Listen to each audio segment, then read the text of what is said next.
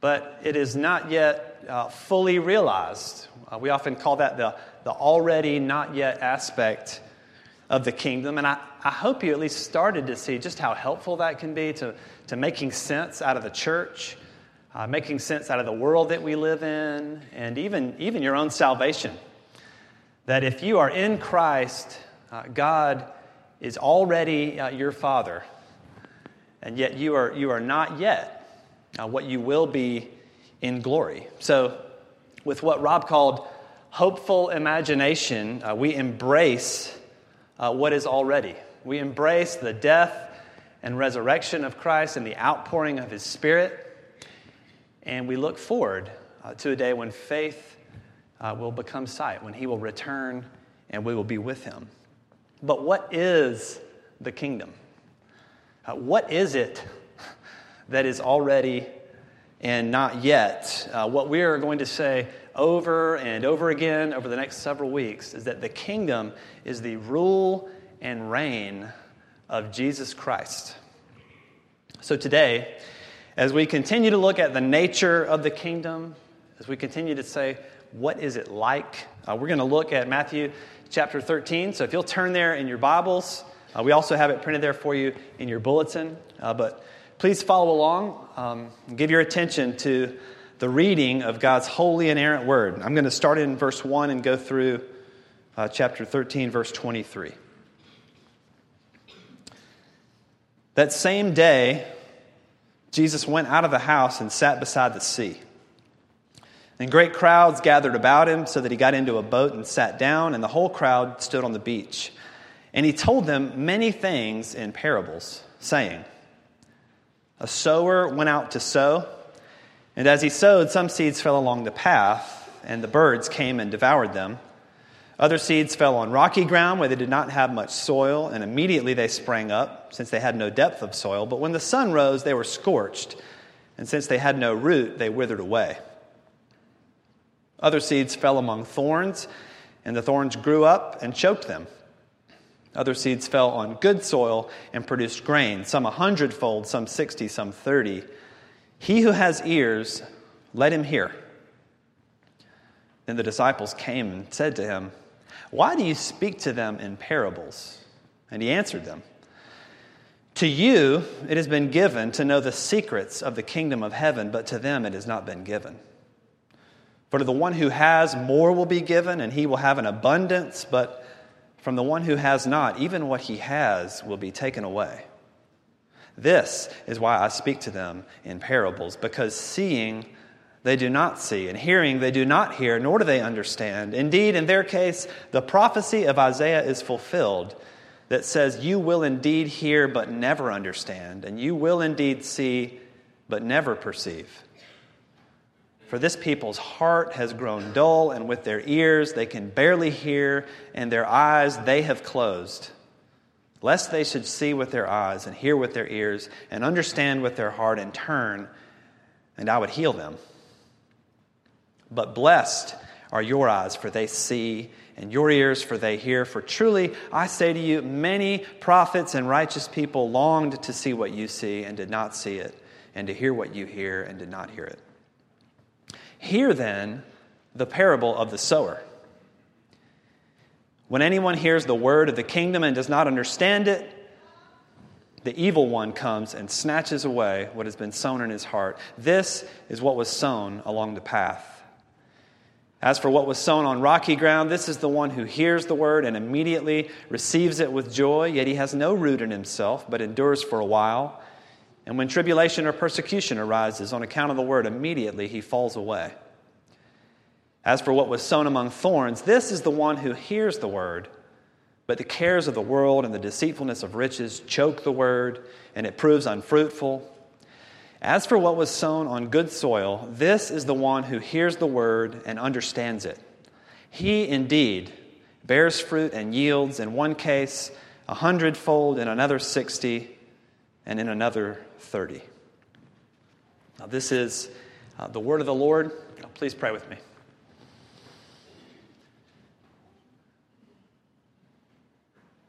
Father, we do thank you that you have revealed yourself to us, that you have given us your word, that you have told us who you are.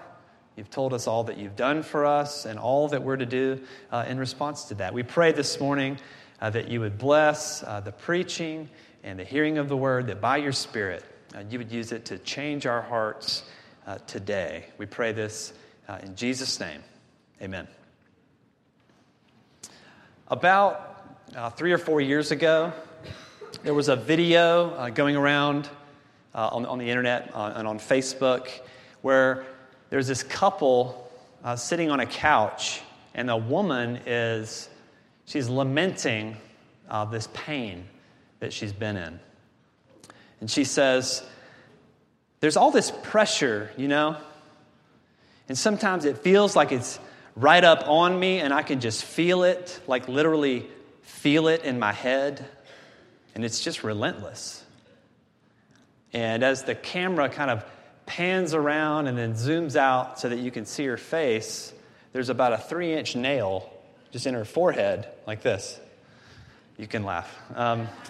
And so her husband or boyfriend or whoever it is that's sitting with her, he has this sort of confused and nervous look on his face, and he says, well, there is a nail in your forehead. And she just sort of interrupts him and says, it's not about the nail. Stop trying to fix it. So obviously that is playing on a stereotype that you may or may not have some familiarity with. But the reason I bring it up is that it reminds us that we don't always know what's good for us. Often, in fact, the more we think we know, the more obscure actual solutions can become.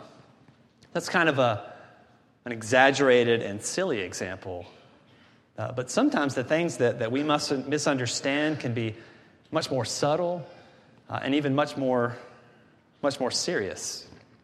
I mean, I wonder if there aren't solutions, God-given answers to some of the situations that you face that you might have missed. That because of the framework that you've constructed, certain realities have already been deemed impossible. They couldn't possibly be true. When we get to chapter 13 of Matthew, it's probably a very familiar passage to many of you, but it can also be a little bit confusing. Jesus is beginning a string of 7 parables in a row here that are all about the kingdom of God. And before we look at that first parable, it's important to understand some of the backdrop of the conversation that he ends up having here. He's been saying that the kingdom of heaven is at hand since chapter 4. Okay, so probably at least a year, possibly 2 years now.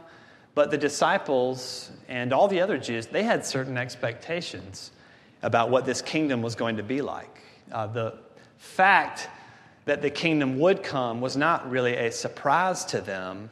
They all looked forward to it, but it wasn't coming in the way that they had anticipated. Not really even close to what they had anticipated. So they're hearing that the kingdom is here, but it is already proving very confusing and has all these unexpected elements in it. Why isn't everyone bowing their knee to the king? Why don't you make them?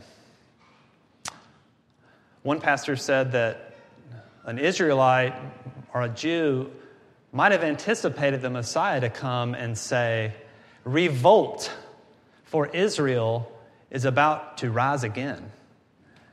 And he came and said, repent, for the kingdom of heaven is at hand. You can imagine the confusion that they might have had. And every parable in chapter 13 here, Jesus is not explaining some unknown concept that they had never considered, but what he's actually doing is correcting specific misconceptions that they had about the nature of the kingdom. So as we, here at Redeemer, as we continue to consider the nature of the kingdom, this morning I want us to look specifically at the proclamation and the reception of the kingdom. We'll do that first by just looking at the parable itself, and then we'll look at Jesus' answer to the disciples' question, why parables? And finally, we'll look at Jesus' explanation of the parable, these different ways of responding, okay? So the parable, why parables, and then Jesus' explanation of the parable.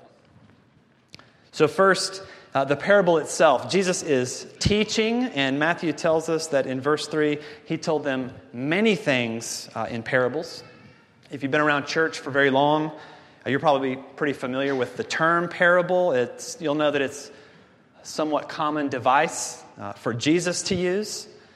And you might have even learned that parables are these simple illustrations that help clarify his meaning. But actually, a parable has many different senses in the New Testament. It was a familiar teaching device of the day that could sometimes be a symbol, sometimes just a simple comparison or a simile, or sometimes it could even be a story. But in every case, what distinguishes a parable is that the meaning is slightly veiled. It's not that the meaning is entirely hidden, but that it remains under the surface and demands a certain degree of perception in order to benefit from it. So Jesus begins this series of 7 parables with the parable of the sower. He says a sower sows seed, and some falls along the path. Now this would have been like a walking path through a field where the ground was beaten down and hard, and as the sower scatters seed, some of it falls on or near this path. It's not as though he doesn't know what he's doing or where the seed should go, but that as it's sown, some spills over, some ends up on the path. He sows freely, but the seed on the path stays on the surface, and before it has a chance to penetrate, it becomes birdseed. So then Jesus says that other seed falls on the rocky ground. This isn't, it's not gravelly ground or a field that's covered in rocks. In Palestine, sometimes the bedrock underneath can come up closer to the surface so that it can appear good for planting, but there's really just not enough room for deep roots. So the seed sprouts, but when the weather heats up, it withers. The shallow ground makes it easy for the sun to dry up what little moisture was there. And then there's a third group of seed. It falls among the thorns. And there doesn't actually appear to be anything wrong with the soil here. It's just that it's already occupied. There's a kind of competition in the soil, and the sower's seed gets choked out by the thorns. And finally, other seed falls on the good soil. We're not told how much, but it seems normal, at least, to assume that most of the seed would have fallen on good soil, since most of the field would not have been a path or thorns or rocky ground. But in any case, the result is production of grain in varying amounts, some 100, some 60, some 30-fold. The production's different, but the mark of the good soil is that there is production. So that's the parable. Simple enough. And then Jesus says in verse 9, "He who has ears, let him hear." Whatever you make of the parable so far, Jesus is telling the crowd, and he's telling his disciples that this parable deserves your careful attention. In many ways, it is the parable of parables. And as I think we'll see, it actually issues a subtle challenge to the hearers, to the audience. And it leads naturally to the disciples' question in verse 10, "Why do you speak to them in parables?" What are you doing, Jesus? You have a crowd here. Why are you being cryptic? Can't you just tell them what you mean? Can't you just tell us what you mean? And maybe you have similar questions. You would like for Jesus to just tell it to you straight. And one of the things that we see is that he's actually been doing just that. He's been saying things like, "Repent, for the kingdom of heaven is at hand," for quite some time now, but not everybody is buying it. So if it's important to give our attention to the parable, it's certainly important that we look at how Jesus answers this question, why parables? And he ends up giving us 2 reasons here. First, we see that parables serve the sovereignty of God. They serve the sovereignty of God. After the disciples ask why, in verse 11, Jesus says, "Because to you it has been given to know the secrets of the kingdom of heaven, but to them it has not been given." This answer is quite plain. It might be somewhat frustratingly or even painfully plain for you, but in no uncertain terms, Jesus says to some it has been given, and to others it is not. The hearers, both present and future hearers of this parable, are divided into two groups, and only two. The you is the disciples, the they in verse 11 is the crowd, and Jesus says they have not been given the secrets. In fact, the parable is used to veil the secrets. These previous rejections and different responses to Jesus' preaching of the kingdom are not just facts on the ground.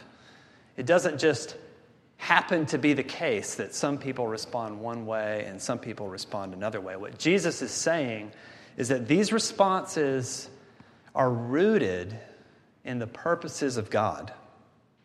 So he puts it plainly, God chooses some and not others. And the parables reinforce God's choice here. Now that, actually, I was going to say might. That likely makes many of you a little squeamish. Might even seem harsh. Who is this God who hides his message from some? And I doubt that I will be able to answer all your questions about that this morning. But if we let the text speak for itself, there's just not any way around it that God is absolutely in charge here. Martin Luther and the Reformers did not invent the sovereignty of God or his electing grace, but they were right. They saw that the clear teaching of Scripture is that God and his kingdom are never at the mercy of mere men and their opinions and their judgments about what he has to say. So God can say to Moses in Exodus 33, and Paul can repeat it in Romans 9, I will have mercy on whom I have mercy. There is no God but the sovereign God of the kingdom. And in fact, it is his grace alone that makes hidden secrets known to ignorant people in the world. So what are the secrets? Well, the open secret here is that the Messiah and his kingdom have arrived, but the end time judgment and blessing are not yet here. The secret here is that the king is actually present with them, and it will remain a secret to all those who do not trust in him. The prerequisite to understanding the parable and Jesus' preaching is to acknowledge Jesus as the king. To have Jesus as your king is to take the nail out of your forehead. But if you will not have him, you will never understand his parables or anything that he has to say. There will never be enough information. There will never be enough good arguments, because those are ways of trusting yourself. But this king demands that you trust him. Just as the parables serve God's sovereignty, what we also see is that these parables, they press on man's responsibility. See, the parables function both to veil the truth to those already hardened and then reveal it to those who remain open. This is what verse 12 is saying, that that the one who has will be given more, and the one that has nothing, even what he has will be taken away. You see, Jesus uses that same phrase later in the parable of the talents and again in the parable of the lamp under the basket. And all three times, in every case, Jesus is emphasizing man's responsibility to respond appropriately. And in this case, to respond appropriately to the gospel of the kingdom. Jesus puts the sovereignty of God side by side with man's responsibility. He sees no contradiction, and he feels no need to explain it. Earlier in Matthew chapter 11, Jesus said, I thank you, Father, Lord of heaven and earth, that you have hidden these things from the wise and understanding and revealed them to little children. Yes, Father, for such was your gracious will. All things have been handed over to me by my Father, and no one knows the Son except the Father, and no one knows the Father except the Son, and anyone to whom the Son chooses to reveal him. It could not be any more clear that King Jesus chooses to whom he will reveal the Father. But in the very next verse, Jesus says, come to me, all who labor and are heavy laden, and I will give you rest. You see, our response to God's sovereignty is not to cry foul. It is not to question God's fairness. It is not to throw your hands up in the air and say, well, God's going to do whatever he's going to do. And it's not even to try and figure out if you're chosen. We are simply to turn to him and to trust in him. These parables demand a response from the hearers. But, of course, Jesus knows that people just often hear whatever they want to hear. Psychologists and academics, I guess, they refer to this as confirmation bias. I don't know if you've heard of that. I like to call it Facebook. This is when you like all the things that line up with what you already thought, and you unfollow people who post different opinions, and all of a sudden, all the news in your feed, both good and bad, simply confirms all the things you believed before you read it. Jesus, what he's saying here is that his parables, although there are many different kinds of hearers, they are always appropriate to the hearer. They're always fitting for all different kinds of recipients. So as the parables present these claims of the kingdom, they challenge the hearers. And you should be asking yourself, well, what kind of soil am I? But you see, you can resist. You can say, oh, well, that's just a story. Or, well, that's confusing. Or, who cares? Who cares what Jesus said 2,000 years ago? Who even knows if he really said it? Jesus speaks in veiled truth here because some have already begun to harden their hearts. So he can say in verses 14 and 15 that the crowd is fulfilling Isaiah's prophecy because they don't actually want what he has to offer. They don't want to be healed. They have made their hearts dull, and they close their own eyes. So this is a straightforward warning. Do not harden your heart against God. If you go down that road, you may reach a point where you don't know how to turn around anymore. We'll see later that there are many different ways that this could happen. But if I could boil it down to one thing, sin hardens the heart. When your desires become your measuring stick, when you begin to have doubts about God's word when it doesn't line up with the things that you want, you are beginning to harden your heart. You can probably think of many examples of this,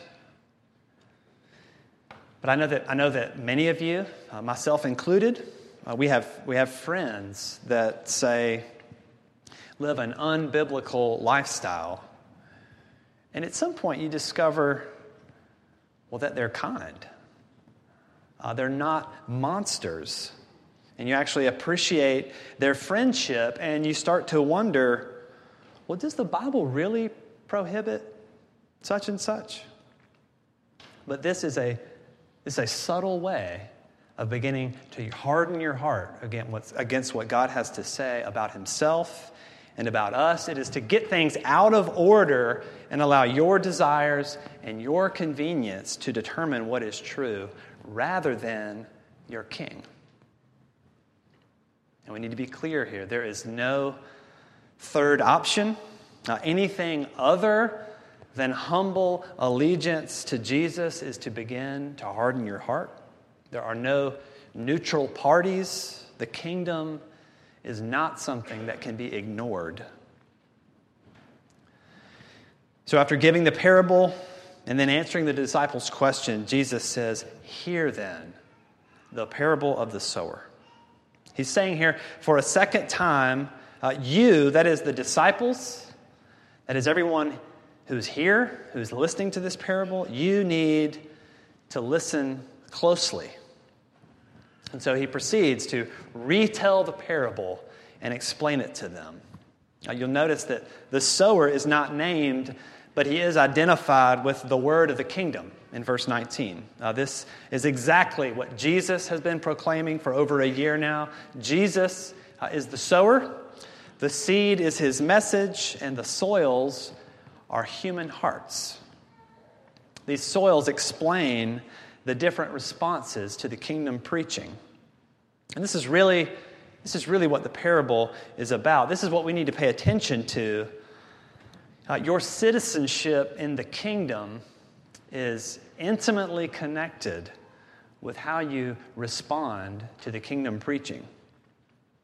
So our goal here is not to ask how others are hearing. It's not to try and pinpoint other problematic soil that you think you know about in the room. The goal here is to confront yourself and to ask yourself, how am I hearing?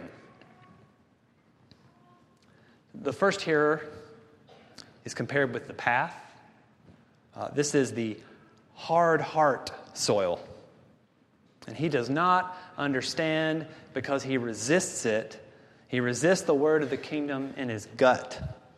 This is the man of Romans 1 that Paul talks about. Although he knows the truth about God, he suppresses it. His heart is darkened. He claims to be wise and becomes a fool, and ultimately God gives him over to his own desires. So we've already looked at this, but let me just say again that hardening your heart is dangerous. It is an open door for the evil one. The concern is not that you would never hear the gospel again, but that you become so calloused that you're unable to make any sense out of it, and you become blind to the realities of God's present and coming kingdom. The second soil here or the second heart here is like the rocky ground. This heart hears the word and receives it with joy, but it falls away just as quickly as it received it. Immediately, it says. This is the shallow heart. For this heart, enthusiasm is entirely bound up in externals. This heart loves the music or loves the community, perhaps even loves the preaching. But his love for Jesus is not down in his bones because his love is not about loving Jesus as the king. And this doesn't just go for shallow thinkers. This is for intellectuals too. It's for anyone for whom the word does not penetrate the heart. More reading of books and more gathering of information will not ensure that you don't have a shallow heart. Those could simply be your form of churchy entertainment. The question for us has to be, has the word of the kingdom gotten down into your heart? Is it below the surface? Has it gripped you from the inside so that you love Jesus for himself and not just what he has to offer? Now, there's no what I would call real persecution in our country, at least not in comparison to many other places in the world today.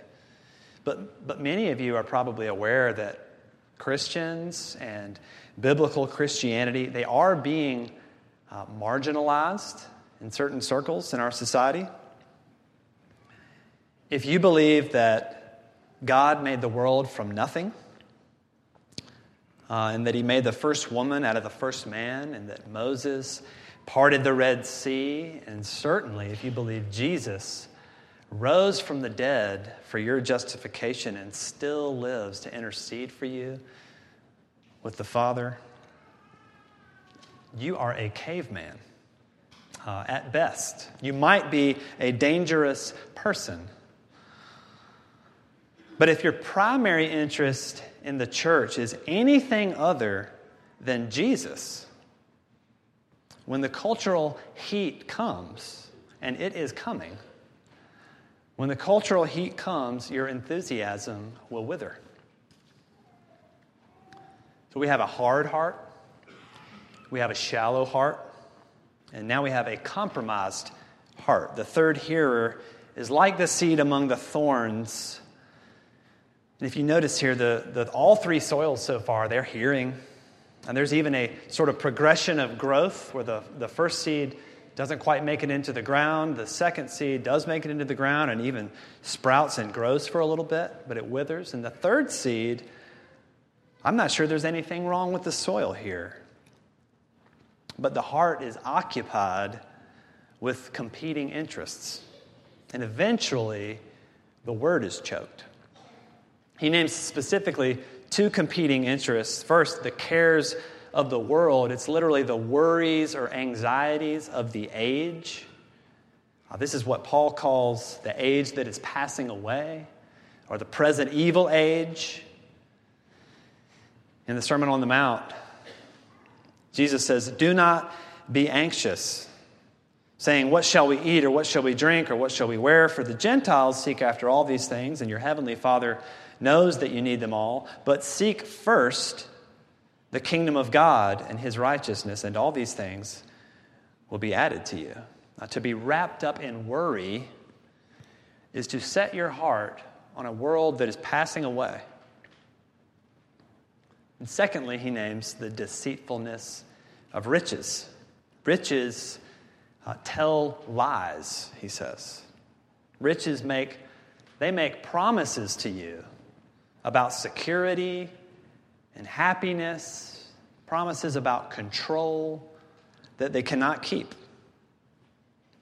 So Sinclair Ferguson says the heart can be either compromised by what you wish you had or compromised by what you already have.